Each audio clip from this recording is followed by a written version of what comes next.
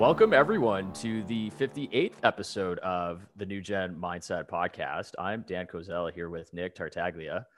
What's going on, Nick? I'm good, but it should be more like, how are you doing? You're the one that is in a better weather than me right now. Two Canadian boys just living the dream. And then, I'm kind of taking it easy down in Florida. I'm not going to brag, but that's what's happening right now. But, we're in a very interesting time right now. And the market has been on a crazy move. Sell off in the last week and a half. It was triggered with the new Omicron variant. That's got everybody talking. The transitory, no longer transitory. You have Omicron, you have market sell-off, you have Bitcoin sell-off, you got a bunch of things going on crazy. Your place is shutting down again. There's a lot of confusion and chaos occurring again right now. And the market hates that because every time there's confusion, that's when people start getting out of the market. And I am so thrilled to have somebody on here who has been living and breathing multiple market cycles. I'm just going to get right into this. This gentleman, you've probably seen this guy in every major sell-off news piece. There's a picture of him everywhere. He's one of the most world-renowned photographed men on Wall Street, works at the New York Stock Exchange. His career has spanned well over 35 years on Wall Street, and he's been a student of the market since the day he was born.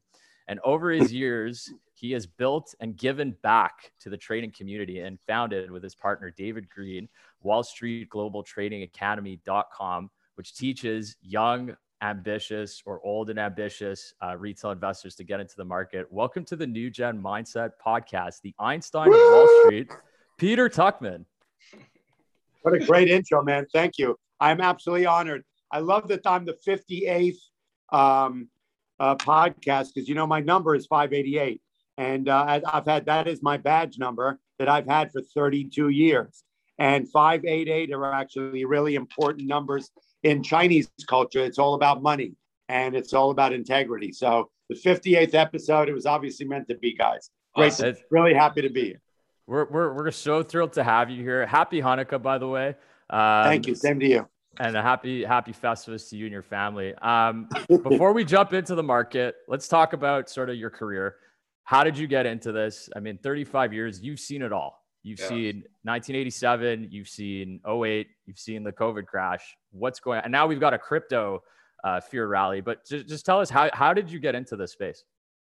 You know what? It's funny. My journey didn't always lead in this sort of direction. I grew up in New York City.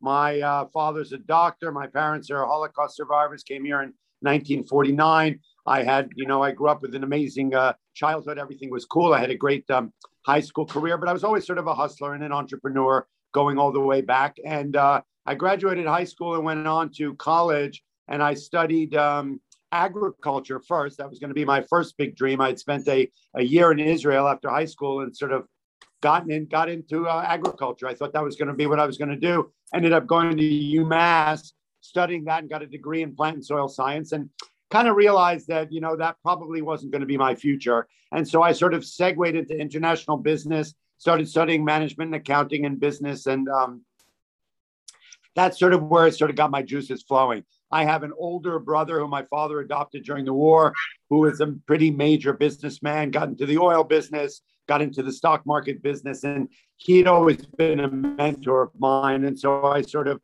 when I realized I wasn't going to be planting tomatoes and I was going to be trying to make some money, so I sort of followed in his footsteps. And he's still alive. He's about to be 90. I just actually came from visiting him in Texas, but he's been an incredible mentor to me and an inspiration of somebody who sort of has had a really, sort of rough and tumble journey on his way there, but really adopted finance and business and sort of the human element within business as his goal and his life.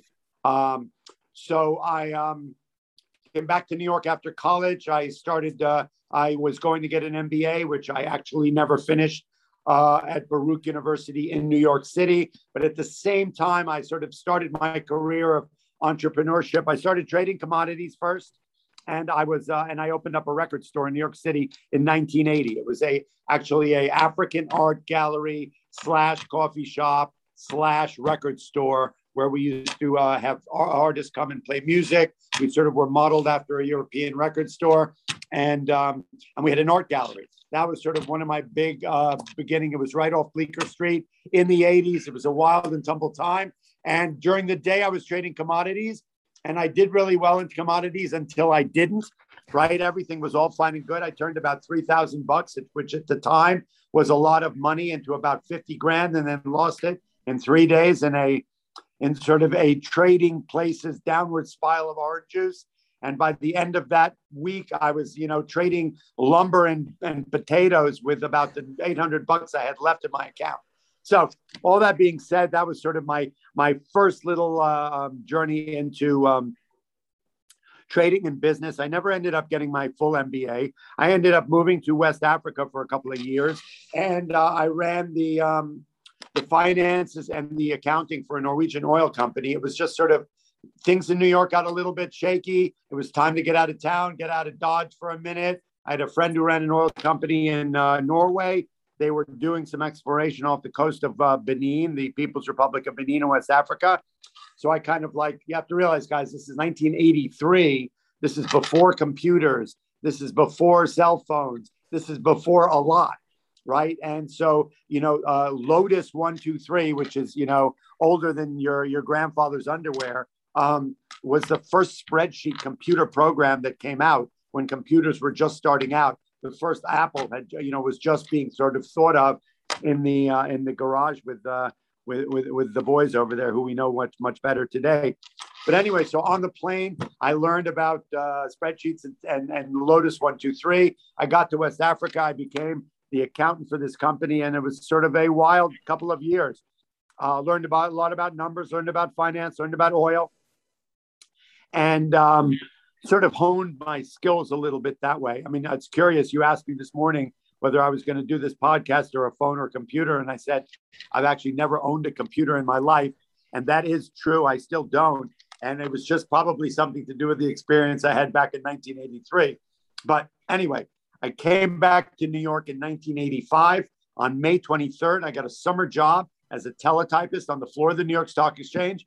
My father had a patient, a number of patients who had been in finance, been in the industry, who worked on the floor of the exchange. And, it seemed like it was sort of an epiphany I had one night. I said, I'd love to get down there. I've seen it on TV. I've seen how exciting it is. As you can see, I'm sort of an adrenaline filled, bigger than life type of a character. So, and I was that way back then too. So Wall Street seemed like a perfect setting for me. And so I got a job on May 23rd, actually, 1985, as a teletypist with Cowan and Company. And I started my job that way. And I knew from the minute I walked onto the floor in the main room of the New York Stock Exchange, which you guys have seen all my videos that I do every day from the floor, that it is the most important, most relevant, most incredible house of finance institution in the world. It still is. It's been there for 120 years. It's my home. It's my life. And that's where I worked, and that's where I started. And, the funny thing about Wall Street is, and it's unfortunately, there are not as many jobs as there were down there on the floor as they were back then, because it was sort of a huge, robust, relevance, hot spot in 1985. There were 10,000 people on the floor of the exchange. There were 4 trading rooms. There were 1,600 seats. And it was really one of the great peaks of the street, the Wall Street, the floor of the exchange, right? We need to differentiate. Wall Street is sort of the upstairs guys, the M&A people, the investment bankers, portfolio managers, and then there's the floor of the exchange. It's called the street for a reason. The people who have worked there historically are not your MBAs, or not your upstairs guys. They're your downstairs guys. They're guys who have sort of had a different upbringing, a different education. The floor of the exchange was sort of a family place. Your grandfather worked there. Your father worked there. There was no particular training or schooling that would get you down to the floor. The floor of the exchange is one of those rough and tumble places. You're either good with people, good with numbers, think quick on your feet, and know how to make a deal, and how to interact with human beings, information, and communicate. And if that's your thing, if you're the guy who needs to have a cigarette and read the paper and slow down with a cup of coffee on your way to work and all that, the floor is not your place. But if you're a person who's gets into the gate at the Belmont Stakes and the bell rings and you're out of the spot and you're running from the hills, then it is a place for you. So that was it. I got down there that day, and I knew the minute I walked onto that floor that this was going to be my life. This was going to be my career, and the place where I would spend the next 35 years. It's pretty incredible too, because the emotion is what dictates the behavior, right? And Nick and I were just talking about it. I mean, you've seen it all, right? And I feel like you're at a point in your life right now where there's the passion is exceeding sort of like where you're at, you know, and I feel like that's what's keeping you going. Am I wrong or am I correct?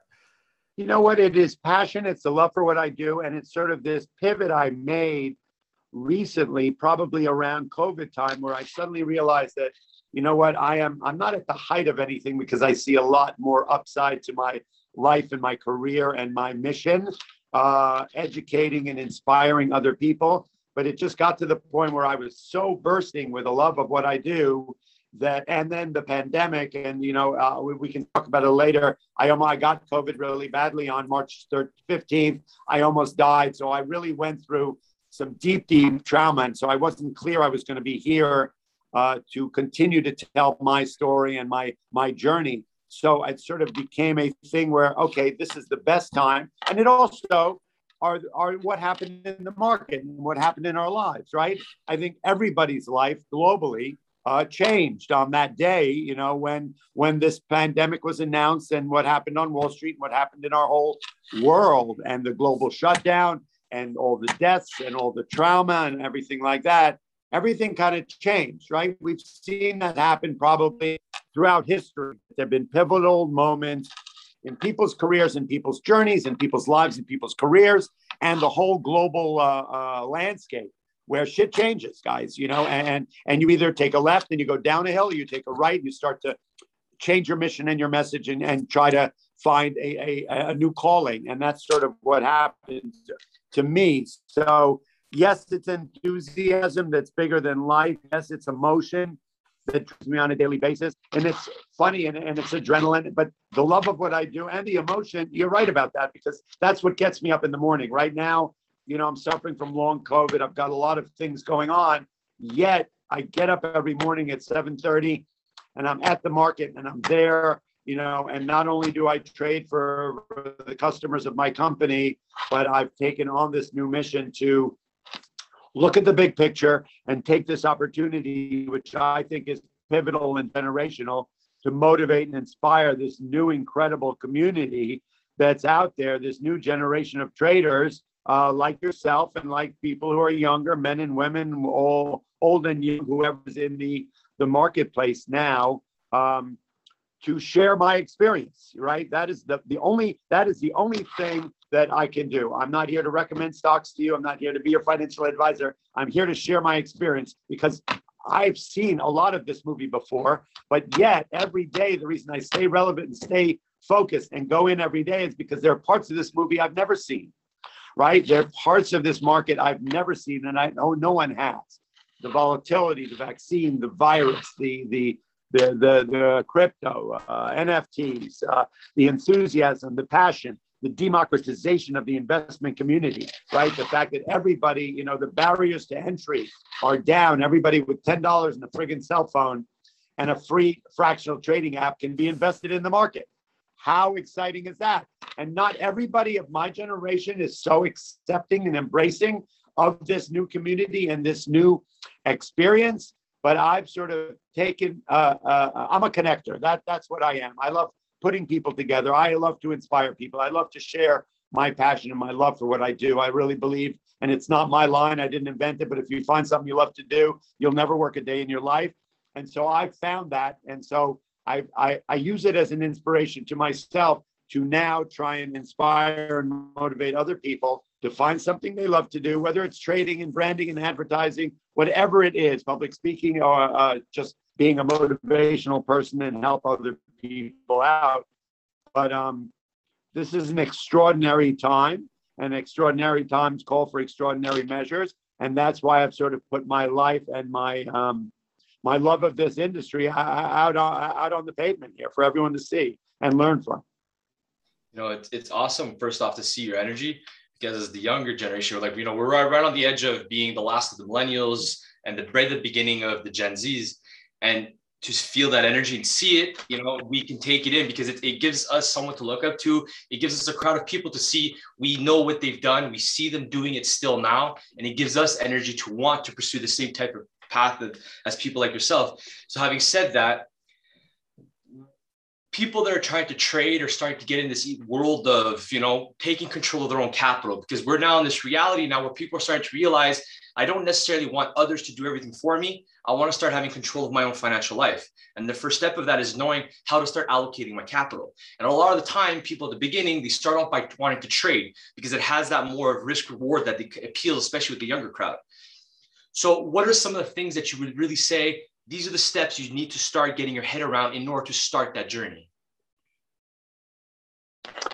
So, what concerns me, as I said to you, the fact that all the barriers to entry, that same time where the world and our world's changed, on May 23rd, 2020 is kind of the day where the sell-off ended and the rally began, and we declared COVID, and people were dying, and the stock exchange had closed actually for 2 months, and Robinhood showed up, and everybody was being able to trade for nothing, and people were sitting sheltered in place at home with a bunch of money, and the Reddit and the Wall Street Bets guys started to go on fire, and the meme phenomenon was just starting to marinate, right?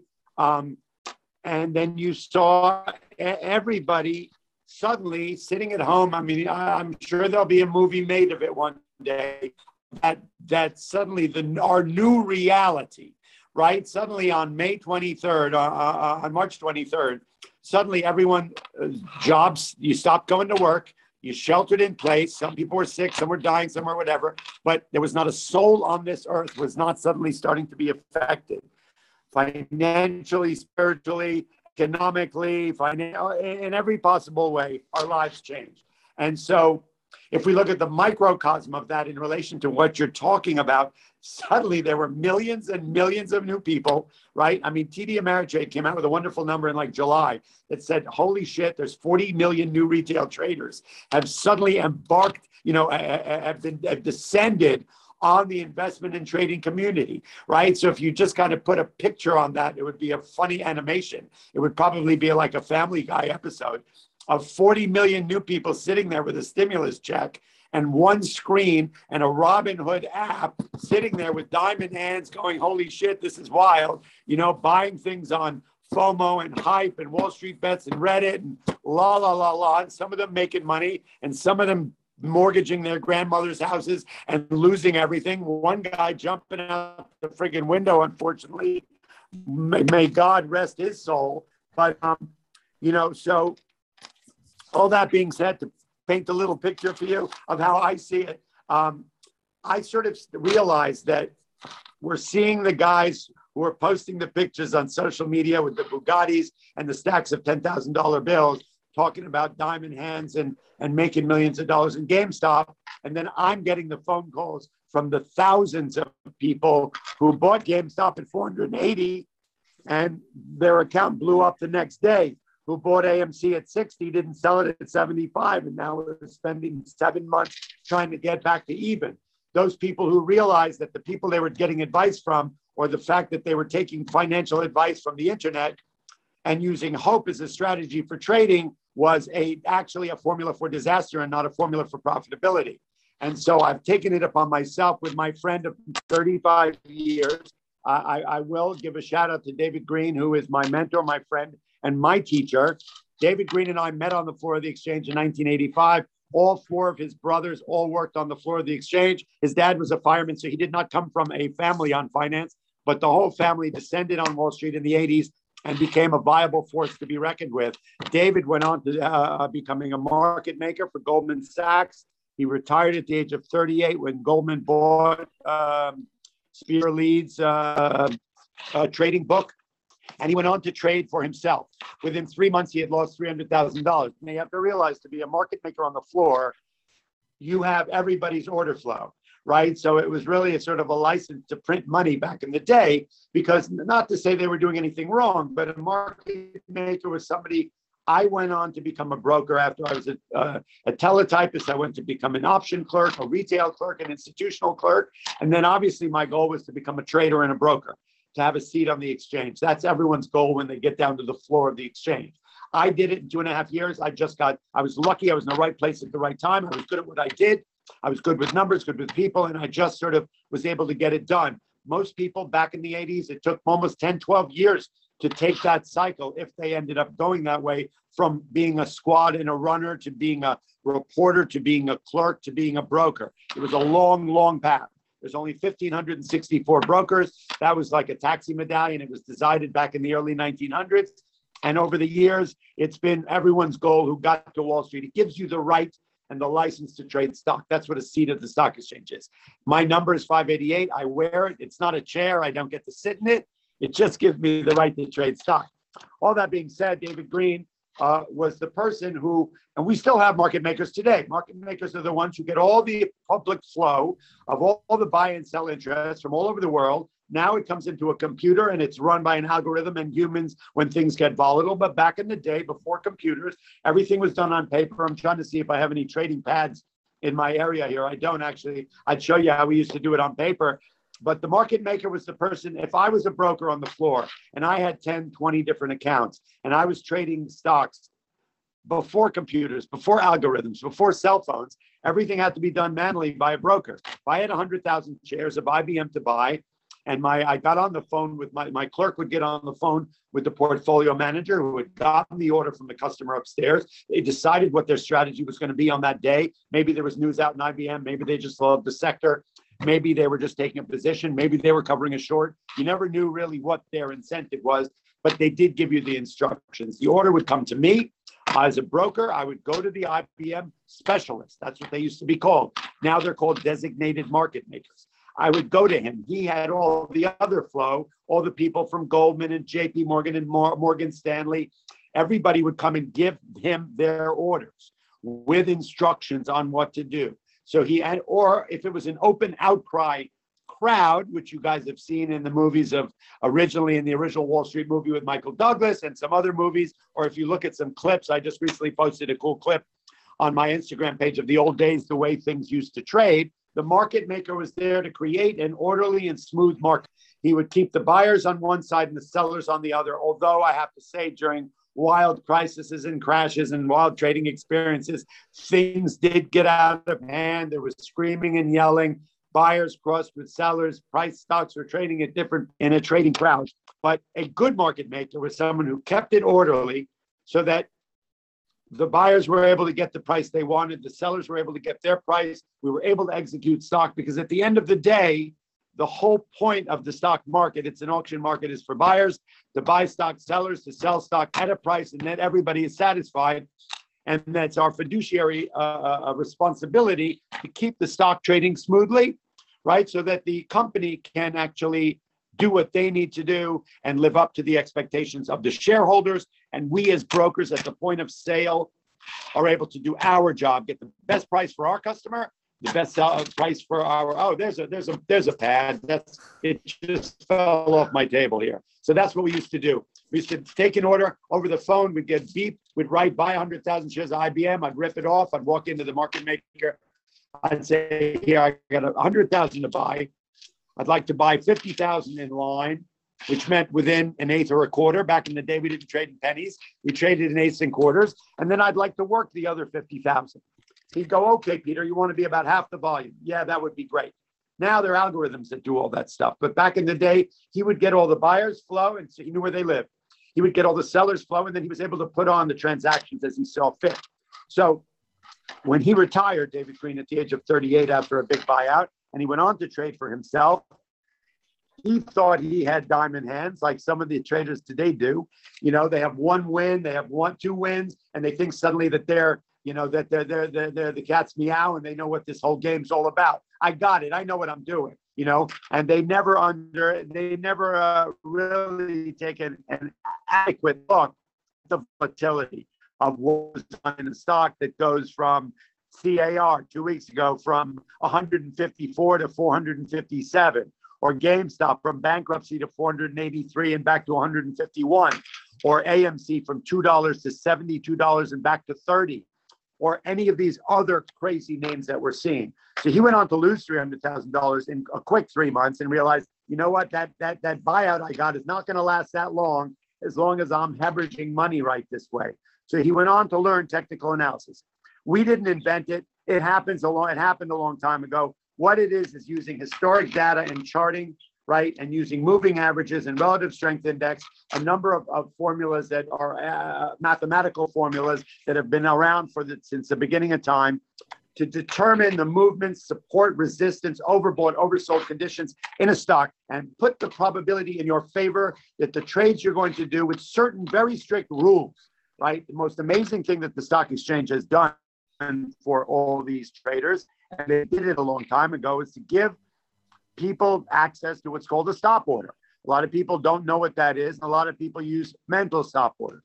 A stop order is, look, in a market where a stock goes from 2 to 480 and back to 150, you need to use stop orders. Stop orders are what's called risk management. When you get into a stock, you need to have a plan, right? So the best thing I can do to this new, amazing, passionate, excited generation of new traders is to share my experience how not to lose money and how to take the best out of their profitable trades and lose the least out of their losers.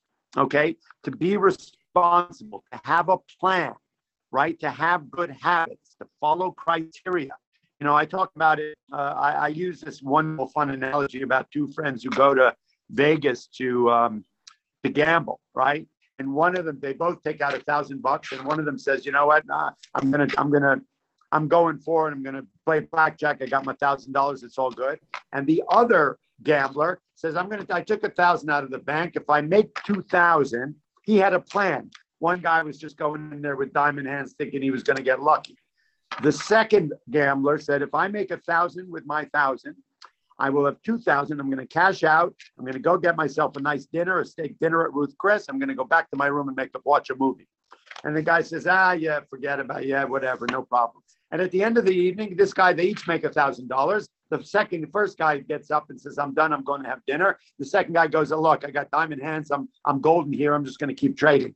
And 2 o'clock in the morning, after all said and done, the second guy goes out to have a smoke, and he sees his buddy sit curb at the hotel, like drinking a cognac, smoking a Lucky Strike cigarette straight. He'd been to the ATM 4 times. He had turned his $2,000 profit into an $8,000 loss, and he was scared to shit that he's going to have to call his wife because he doesn't have money to pay the rent.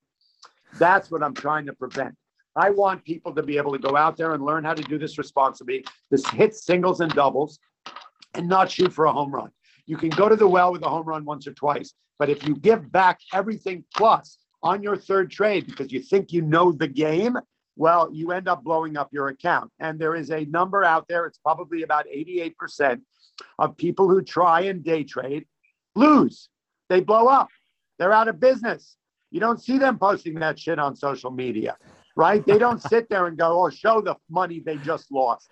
They just talk about that they went out and took a loan. They mortgaged their grandmother's house and they lost it all. I promise you, 80+% of the people who have been trading since May of 2020 have lost money in these meme names, lost money on YOLO, FOMO, aping the shit, or whatever, however you want to use the lingo, right? Out of the money calls. I don't care. They've been playing these stocks. I analyzed it. Look, I've never owned a share stock in my life. I spend every day of my life not only trading for my customers, customers of my company, but analyzing why stocks do what they do, why markets do what they do. And in this new meme generation, I analyze the volume of where these stocks that go up 80% in 5 minutes is. And I can tell you specifically from research that on the day that GameStop went to 483, 88% of the volume was above $450. On the day CAR went to 457, 90% of the volume was over $400. On the day AMC broke above 20 and went to 75, 90% of the volume was above $62. And the next day AMC declared a secondary, it opened at 40.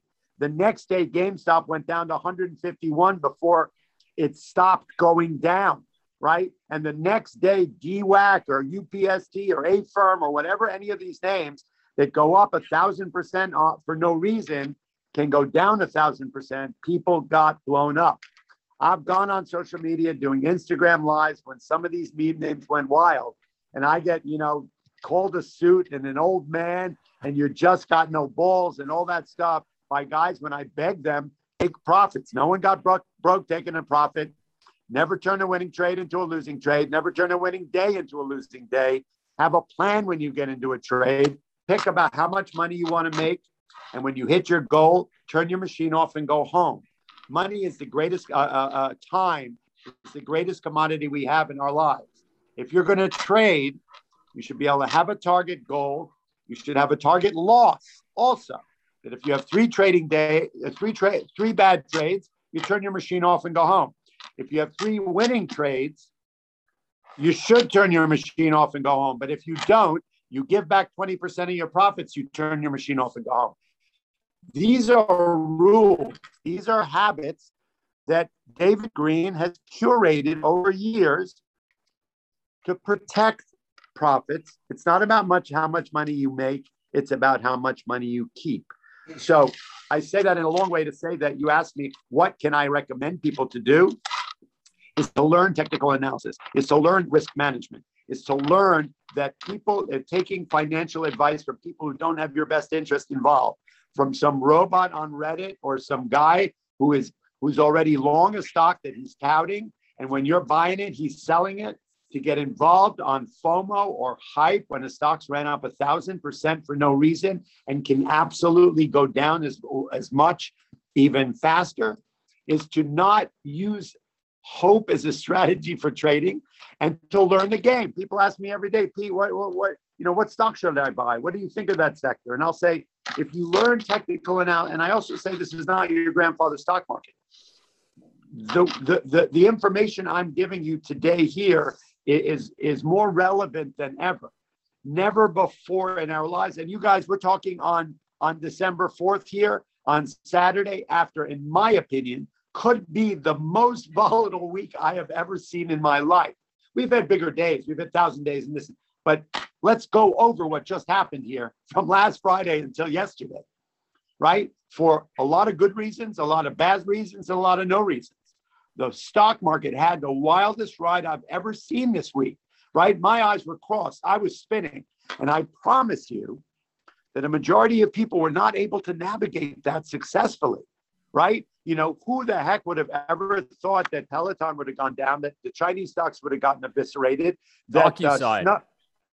DocuSign would have gone down 100 points. Stocks don't go down 100 points. That's insane unless they're $3,000 stocks, right?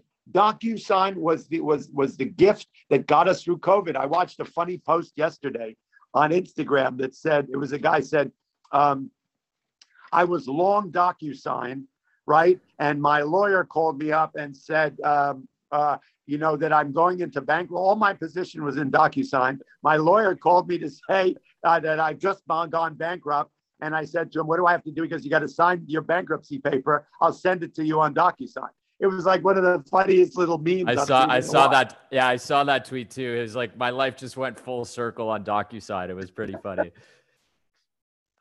So anyway, guys, people need to learn the game, right? It's only gambling if you don't know what you're doing.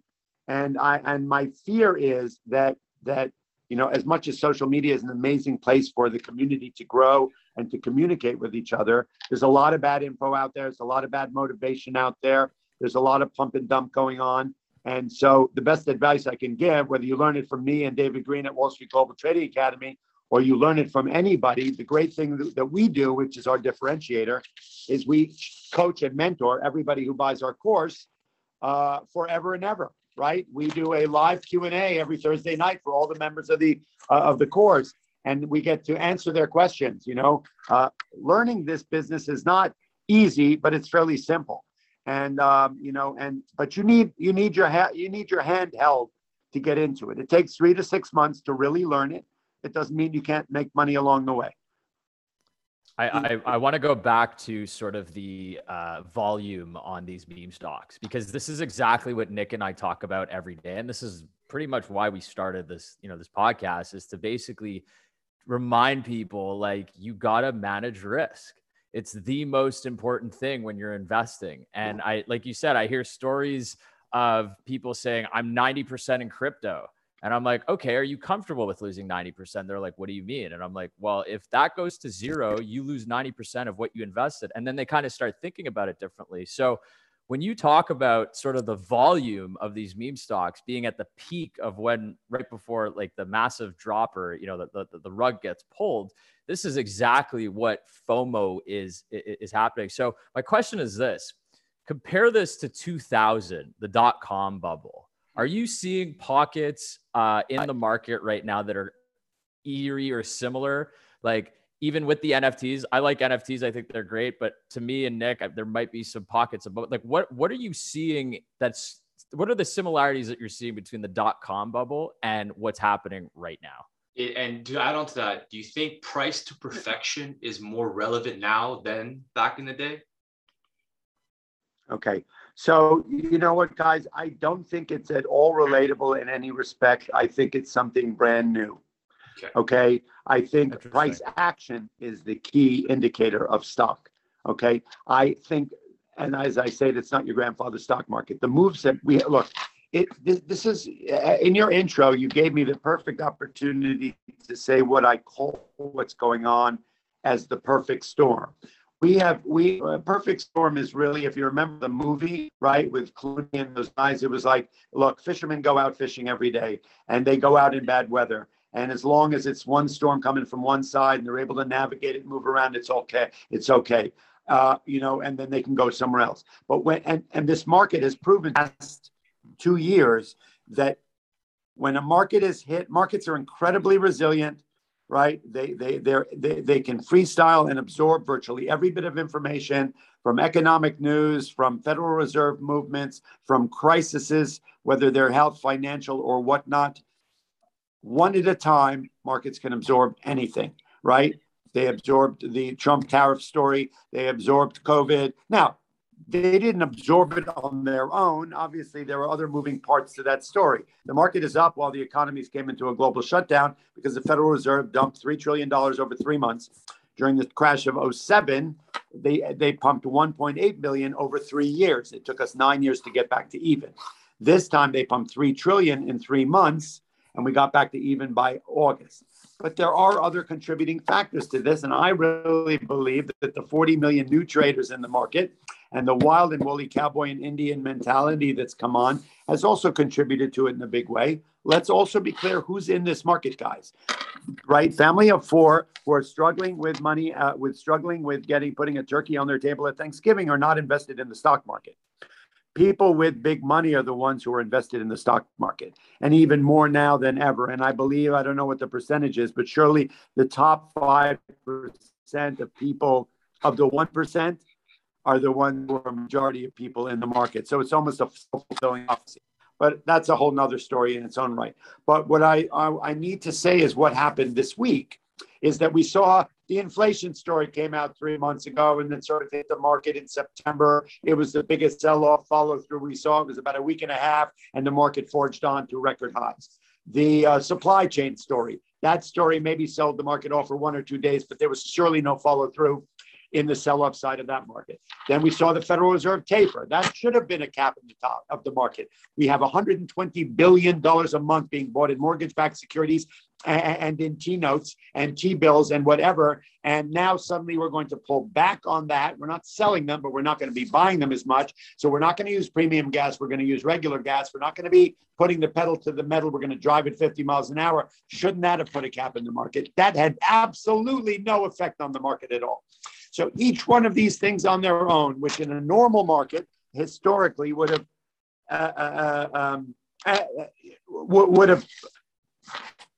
sort of reversed the bull market to a certain extent, or given us a bit of a pullback, or a consolidation, or a rotation, and even a crash. We didn't see any of it, right? And so what happened this week was, and each one of the things individually on their own, the market maybe reacted slightly, but we've not seen any kind of a 3, 4, 5% follow through on the downside since March 23rd of 2020, right? And there's been plenty of opportunities for it to happen, and it hasn't happened. Every sell side has been nothing more than rebuffed by a much bigger rally. And now let's be clear about history too. If you look at the crash of 29, the crash of 87, the crash of 07, the timeline on recovery has been different, but they've all been better buying opportunities and selling opportunities. History tells us that. Okay. But what happened this week was sort of kind of very curious too. And, I was watching Instagram this morning and people talking about what happened in crypto last night and whatever. Anyway, so what happened this week? This week was really the perfect storm. We've set ourselves up. There are stories that are sort of marinating, that are in people's minds, right? In the ears of people. Now, I talked about it all last week on social media, and it was something a lot of people didn't know about what ends up happening at the end of November. Why we often see a bit of a sell side is that a lot of hedge funds that have performed quite well in a year will close out their books at the end of November, right? They don't want to turn a winning year into a losing year. They don't know whether it's going to be Santa Claus coming to town or the shit's going to hit the fan. So if I was up 20%, my 2 and 20 commission was going to be paid as a function of how well I did for my customers, and I'm up 23% at the end of November. Why wouldn't I close everything out and go to St. Bart's for vacation, right? And a lot of them use that mentality, and a lot of them follow that business model. So I already told people at the last week of November, you may see choppiness, you may see a bit of a sell side because that's what's happening. They're going to sell their tax loss underperformers. They're going to take profits on their outperformance, and they're closing their books, and they're going to their yacht in St. Bart's. Okay, that's it. So anticipate some sell-off. Then you've got, but no one knew. No, a lot of people don't know that story. They think November is just, historic data. October was supposed to be the Black Monday. Blah, blah, blah. It didn't happen. October was the best since 2015. November was a little bit choppy, right? In and out, some sideways trading. Some of the outperformers were getting hit. Why is that happening? Let's break this down. Everybody's got an opinion on the breakdown, right? So anyway, you come into Friday, which is the day after Thanksgiving. We've got a lot of things sort of stirring, right? Now, were there people who knew about this virus thing before we did? It's possible. We saw that happen. A lot of people liquidated their position on February 12th through 20th, 2020, because they knew that the virus was coming. The shit was going to hit the fan, right? Who knows whether Bill Ackman was, when he went on CNBC that day, already was short the friggin' market when he decided to say the world was coming to an end. I don't know. I'm just throwing it out there. All that being said. So, you saw a perfect storm occur, and the perfect storm lived its way through all of this week. And I kind of broke it down in an IG live I did yesterday afternoon. So you have 1 day off, okay, and a half a day trading on Friday. The news hits on, and you already are at the end of November, right? So people are hoping for a little bit of a bounce because we had a couple of sell-off days. We had that incredible sell-off day Monday, Tuesday. We had a huge sell imbalance on the floor a couple of days before Thanksgiving. And that's kind of when I remembered that that's what happens at the end of November, right? That these guys are bailing. These guys are shutting down. They're closing up shop for the end of the year. Why would you turn a winning into a losing, right? When I get paid on performance. So I kind of saw that coming a little bit, not that I was prescient, but that I saw it in the imbalances. That's another story to talk about. That's what I do. I analyze the market on close imbalances, which is the real sizable institutional flow that comes into the market. And that's what we saw a lot of this week. Anyway, that's a different story. But look at what we just saw last week. We saw a market sell-off on 900 points on Friday. A half a day trading, not a lot of liquidity, all because the world was being pounded by the media about the story about the Omicron, right? And everyone should buy themselves a helmet, put Omicron on the front, laminate a couple of horns to it and run around the world. Look, trust me, I almost died from COVID, so I'm not poo-pooing it. Everyone should wear their mask and be safe because I'm sure the shit's going to hit the fan. But all that being said, that's what was Friday. It was a short day's trading. People were on vacation already. There was minimal liquidity, and the world was being told that we're about to go into another lockdown because of shit hitting the fan. We wake up on Monday morning. We had a nice little dead cat bounce. Market responded to a down 900. We were up about 350. You've got bottom feeders. You've got, people, things went on sale. I kind of talked about it. I said we had Black Friday for retail and we had Black Friday for equities. That's all Friday was. And everyone's so scared when these things happen. And I go, guys, experienced traders who don't want to buy Tesla at 1,200, who are waiting around with a shopping list for when it goes on sale. When Macy's puts my favorite leather jacket on sale, I don't run for the hills. I go into the store and pay discount. I buy it 50% off. I love that. People are in the market who've been waiting for a 900-point sale to get into stocks, started to get into stocks on Monday. Their shopping list was right in front of them. It was beginning to feel a lot like friggin' Christmas, okay? Then we came in. It was a little bit of a follow-through on Tuesday, but that was the first day that Jay Powell started talking in Congress. We heard the story about burying the transition word. And that's sort of, okay, so now we've got this new COVID thing going on. We had a down 100, 900 day. We're feeling a little bit fragile. And the market should have bounced back a little more than it did on Monday. And so what's Tuesday going to bring? When he sort of put that little bit of doubt in everyone's minds on Tuesday, everyone said, whoa, did he really mean that? And the market sort of softened by the end of the day. Then we came in on Wednesday and it was like, oh, no, forget about it. It's one story at a time. The virus is not as bad as they said. South Africa said it's a bit of a spreader, but it's not going to be bad. Jay Powell really didn't mean that story. Let's see what he says today when he speaks with Yellen in front of Congress. And the market was up 500 points. And Jay Powell went back in front of Congress and he never pulled back the story. He didn't walk it back at all. The world was ready to hear him say, guys, you overreacted to my transition story. The internet blew up with pictures of gravestones. I'm not burying the transition, so I didn't mean it. And he did not eradicate the doubt. And the market had 1,000-point reversal. So all the people with anxiety waiting to hit that sell button just smacked it. They hit the button irresponsibly. You have to realize so many of the stocks these guys are in are so overvalued, right? They're so high up. DocuSign had gone from 70 to 270.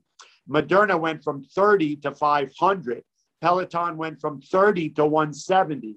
You know what I'm saying? And then you saw Zoom go from this and Snow go from that, right? So these stocks are not trading in the real world. A lot of them aren't. So that if you're a big fund and you realize that there's some sell side coming into the stock, you're not price conscious. You're price action. You want out. You don't wait around for the stock to bounce. You want out. I got 100,000 to sell. I hit the button. And then an algo sees 100,000 hit the sell side button. They get involved, right? You've got algorithms that read social media, social content, right? They see volume, they see time, and they start, and it creates that snowball effect. And that's why you see these reversals that you see, right? They're real, but they're a function of a lot of different pieces of a puzzle. And then we come in on Thursday after that 1,000-point reversal, and everyone goes, what are we talking about? It's Christmas. Guys, where's the Santa Claus rally? These stocks are on sale. Let's go. What are you, crazy? And they bought the market up 600 points. And then it was like, okay, wow, that's crazy, right? So what, are we never going to see another down day? And it's so funny because the press and the media contribute to this stuff because they talk about we can be up 40% in the marketplace. We hit one bad day and the media is already talking. The bull market is the bear market. Market's in turmoil. Right. Market's in turmoil. We're on the death cross of the yield curve and it's the end of the world. And it's like, I always say it every day. I said, one day doesn't make a market.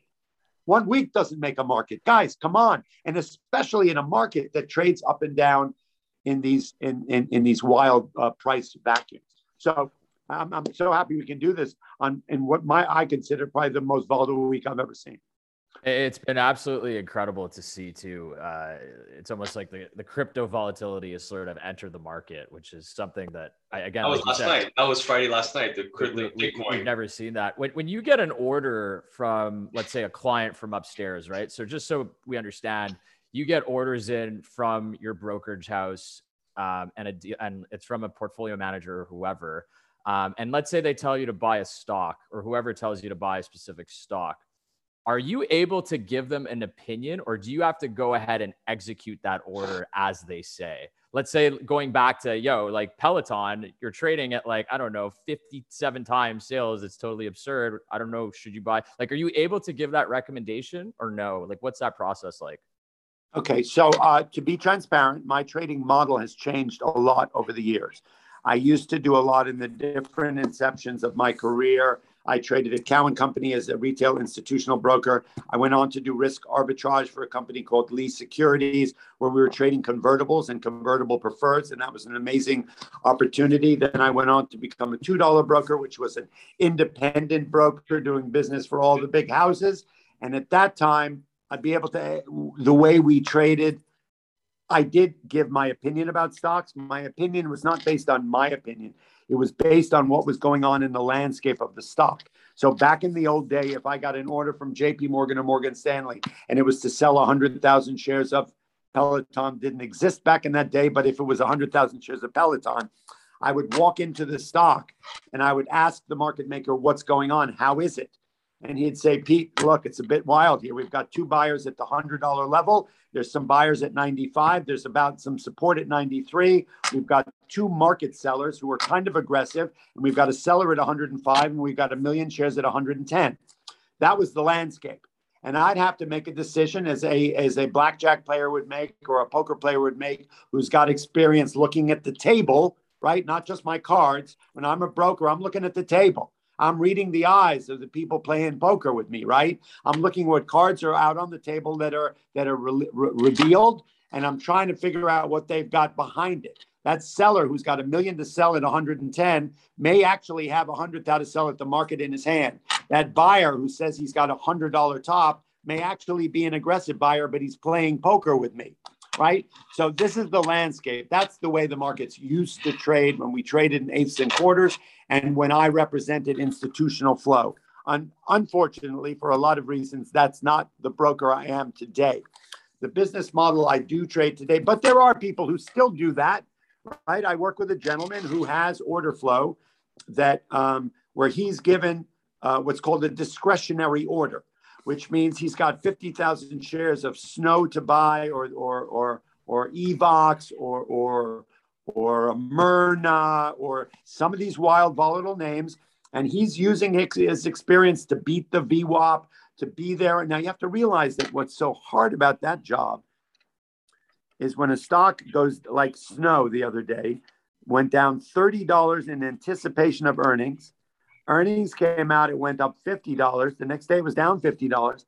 It is absolutely ruthless to be a broker on the floor, a human being, trying to beat the VWAP in a stock that goes up and down $30 or $40. Can you imagine? If you have 50,000 to buy and the guy says, buy me 10,000 on the opening, and you say to him, I'm not sure you want to do that. And he says, go ahead. And then the market reverses like it did yesterday.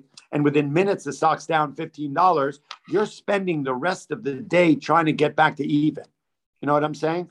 So I say all that to say that that is one of the exciting parts of being a broker, but it's not what I do now. But there are a lot of the decision-making on what to do in a grander scale is being done upstairs by portfolio managers, analysts, and the guys who where the order comes from. They come down to the floor, and a conversation is had between the broker and the clerk on the floor on what to do. And then, look, we don't have the transparency we used to have. A lot of the order flow is sort of hidden in the dark pool. A lot of the order flow is just being revealed 100 shares at a time. So while I still will go into the market maker and say, look, I have 50,000 XYZ to buy. Can you give me an idea of where everybody lives? Where are the bodies buried? What's going on, so that I can give the best information to my customer?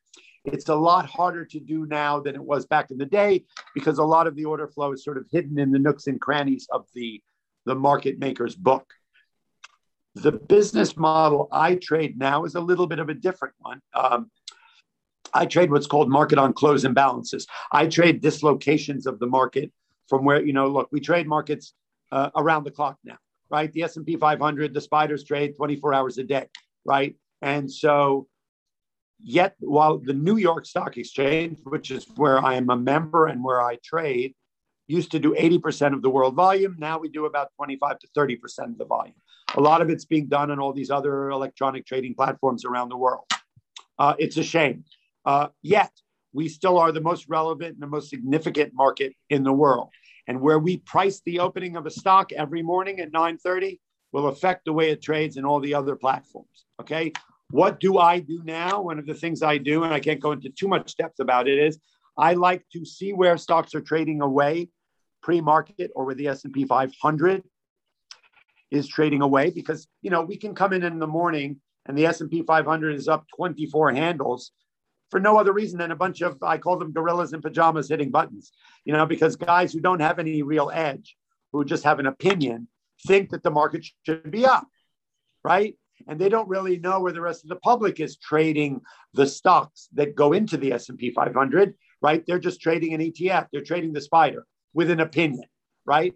And I say that this market transcends opinion in a big way, because there can be a big whale who wants this market to go down, a big whale who thinks the market should go up. Somebody's hiding some information about a virus, about a vaccine, about volatility, shit that we don't know is happening around us that's contributing to these crazy moves. Why should a stock be down $30 in anticipation of earnings that people think are going to be better? And the earnings come out and it runs up $50, but when everyone's buying the rumor, selling the news, it goes down $50. That's like, that's like ratatouille, right? That's, walking into not to a steak and potato dinner. That's walking into 8 vegetables on top of pasta dinner. It's a little bit messy, right? So all that to say is I trade dislocations in the S&P 500, where they trade away relative to where they're going to trade in New York. If I see the market trading away at 929, up 25 handles, and I only have about $200 or $300 million of stock notionally to buy in New York City at the NYSE, I don't think that's enough to take the market up 25 handles. So I will play a strange little arbitrage against where the spiders are trading away and where the spiders are trading away and where they're going to open in New York. And so I trade that. And then one of the other things I trade is what's called market imbalances, which at 2:00, the public's interest on to buy or sell comes into the marketplace, and we're able to trade around that. It's not inside information, it's information, right? That's not disseminated to the public community, but it is to the investment community. And we sort of trade around that. So the way I trade order flow is different than it used to be. It's so fast paced. It's probably much faster paced now too, with the algos coming in and out, right? So, I love watching the Instagram lives that you do every day. I mean, I'm on them all the time because your energy is so contagious. I want to ask you one last question. We're coming up on an hour here, and I know time is of the essence. But when you look back at the last 40 years that you've been in the market, which crash stood out to you the most? And what was your biggest takeaway learning that you're bringing now to this new market? Good question. So, each one of them had different components. Each one of them was at a different time in our lives, in the lives of the investment community, in our personal lives, right? And in the components of the investment trading community. Things have changed and accelerated in a huge way. You talk about when you say to someone, are you 90% in crypto, and are you prepared to lose it all? There's an old phrase called an accredited investor, right? Back when your grandfather was alive, I hope he still is alive, if you wanted to be invested in the stock market, and even when my father was alive and I was alive, because I'm not that old, if you wanted to be an investor in the stock market, you had to prove to Merrill Lynch or Goldman Sachs, if you opened up a trading account before there were cell phones and apps and all that stuff, if you wanted to open up an account at TD Ameritrade, Charlie Schwab, Goldman Sachs, you had to prove you were an accredited investor. What is accredited investor? Everyone should go look it up. That meant to say that the money that you're about to give us to invest, if you lose 100% of it, it will have no effect on your standard of living for the next 5 years. Okay, that's what and if you could not answer that question with an affirmative, the company would not take your money. Okay, now, do you think that 100 million of the people who are trading the market today could answer that question? No, definitely. For damn sure not. Do you think 90% of these people are over leveraged and over invested and in things that they think are never going to go down because Reddit and Wall Street Bets and the memes, as much as I love them all, are telling them that they're going to the moon, right? Are we seeing people come on to Instagram Live in tears because they bought GameStop at 480 and it's now trading at 260 or 170?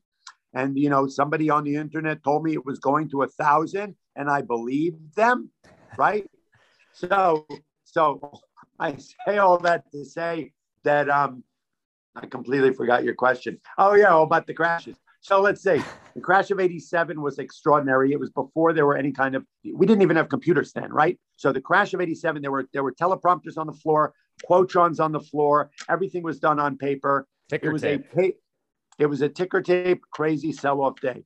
And I was a clerk at the time, and I worked for Cowen, and I worked right under the opening bell.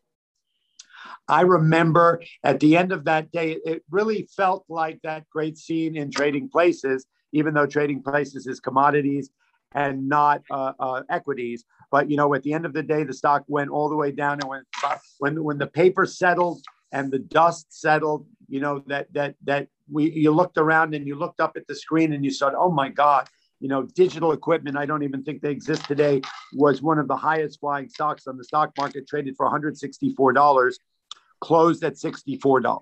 There were firms that went out of business that night. That there were stocks that were the percentage of where the market was at the time, it was the largest percentage drop, I believe, in history. So that had a different component to it. It was a lot more real than a lot of this electronic sell-off. The crash of 2000, I don't really remember because I don't remember the year 2000.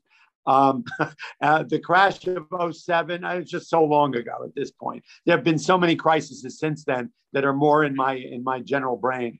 07 is very clear in my mind. Yeah. Right. Probably the most clear out of all of them, I would say.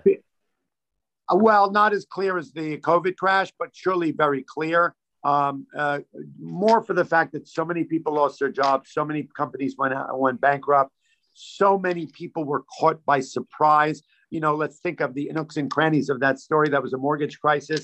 People were selling things to people that shouldn't have been buying them. They shouldn't have been selling them. They were taking insurance against it being a loss. They were repackaging shit in a box and selling it for more money, so that by the time they started opening the boxes far away from here and thinking they were boxes full of gold, they were actually boxes full of paper, and everything crumbled, right? So there was a lot of bad motivation. A lot of people lost their livelihood, their jobs, their houses, and everything. And unfortunately, a lot of people made a lot of money on that experience. So that was significant in its own right. I have to admit, what's most significant is what we went through on March 23rd. From February 12th, 2020 until March 23rd, 2020, the descent of the market was one of the most significant. It was a purely electronic sell-off that was massive. But what was more important for me as a human being, I always try to highlight the human element in our market. The stock exchange is still a place where there are human beings. It's all electronic. So it puts a different feeling to it. That's why I go down there every day. And I think we're more relevant and important than we ever were before in a market that's so volatile. But the look on people's face, let's be clear of where we're at here. We're now in December 2021, 788,000 people in America, souls have been lost. 3-4 million people around the world have died. There's not a soul on this earth who has not been affected by this. From the hills of Kathmandu, a Sherpa there, to some guy in Antarctica, everyone has been affected.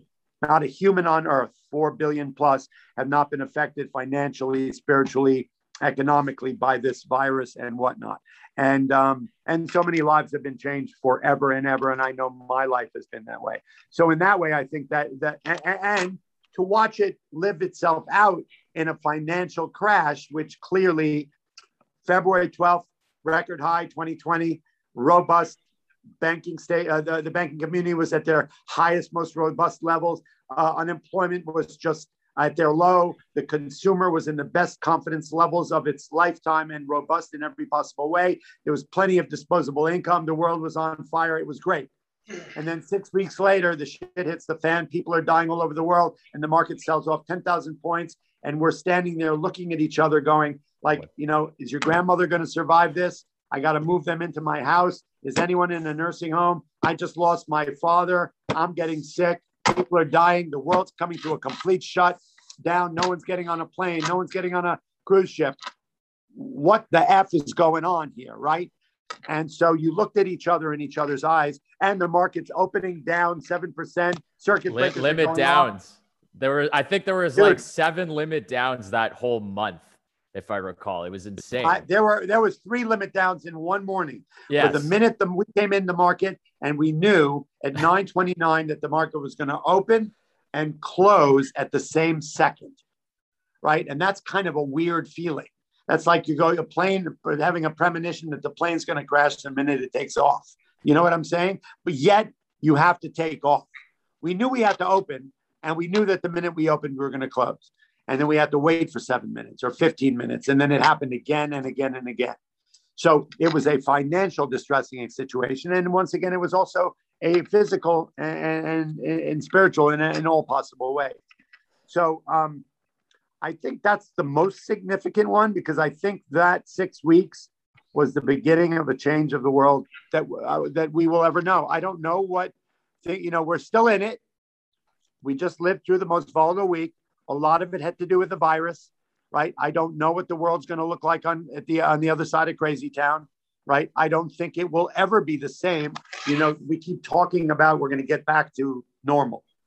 I don't think we're going to get back to normal in any way. I know I'm not going to.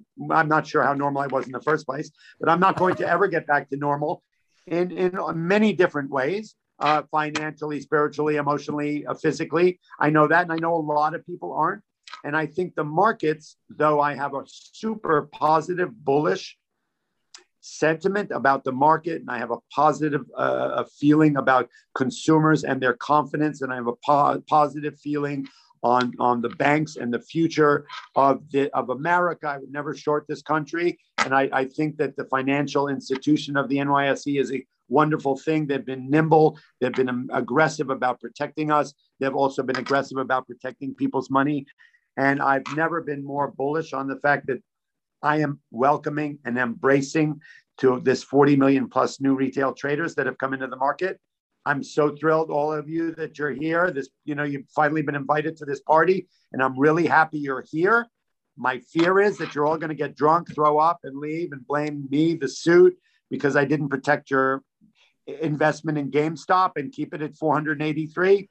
That's not what I want to happen. I want you all to come to this party now that you've been invited, right? To talk to someone who's been at the party for a while, to learn how you navigate through the party, right? Be profitable, be successful, have a great future in this, whether you become a trader, whether you use this information at your next interview and put it on your resume, whether you go on to get involved in the investment community or whatever. I want everyone to be super successful, enjoy this, because it's brand new. It's not your grandfather's stock market. This is the most exciting time in history to be invested in stocks, not stuff, right? You know, I think everyone should be invested in the market in some way, whether it's through Stash or Acorn or Robinhood or TD Ameritrade, or putting $10 a month into something. You can fractionally invest in the market. Everybody should be thinking about their future, but do it responsibly, because I don't know if Bitcoin's going to 20, but it surely did take a bath last night, right? And as well as a lot of the other cryptos did. And if you were in Peloton and you didn't sell it, I'm sure you're bleeding at the moment. And if you were in the DocuSign, I'm sure it's quite painful for, T. Rowe Price, who owns, 18% of the company, who just probably lost $1.9 billion yesterday. I'm sure that, and I'm not worried about those guys. I'm worried about the small retail investor who bought some of these names on FOMO and YOLO and Shlolo and Shlomo. And then now they're going to spend the next 4 months trying to get back to even. Well, Peter, I got to be honest with you. I remember that week when the COVID crash was happening because we were working. We had CNBC on in the office. You know, we're making calls to brokers all the time. We're trying to get them on, you know, various stocks, do stories and stuff like that. And I remember the news came in. I was like, the famous Wall Street trader got COVID. And I saw it and I was like, oh my God, I hope he's okay. And I just hope everything now. You look like $1 trillion right now. Yeah. You look great. Your energy is so contagious, man. It is absolutely incredible. Nick and I would love to have you on for another episode. I mean, this was absolutely Anytime. incredible. The one thing I just want to say is like we're just so thankful to be sharing, you know, this platform with you because your wealth of knowledge and experience is incredible. Where can the listeners find you? So if they want, find me. I'm on Instagram, Einstein of Wall Street. I'm on Twitter, Einstein O Wall Street. We have a trading school. It's about technical analysis and coach. Time, as you can tell, I'm not dying yet. On Wall Street Global Trading Academy on my Instagram page. There's a link to it. We're doing a live webinar on December 14th, markets in turmoil using risk management and technical analysis to trade these markets. And we do them all the time. The course is available for $3.99 and it comes with coaching and mentorship. I'm on Instagram all the time. I have a new show coming out in Switzerland called Blink TV. You know, I'm out there. I'm easy to reach. People can reach out to me. I'll answer any DM they shoot me. And I'm thrilled. That's how you and I met. And I'm thrilled to be on the show again. It's great to meet you both. Thanks so much, Peter. And everybody else, thanks for listening. This is a great episode. We'll see you next time on the New Gen Mindsets podcast. Ciao, guys.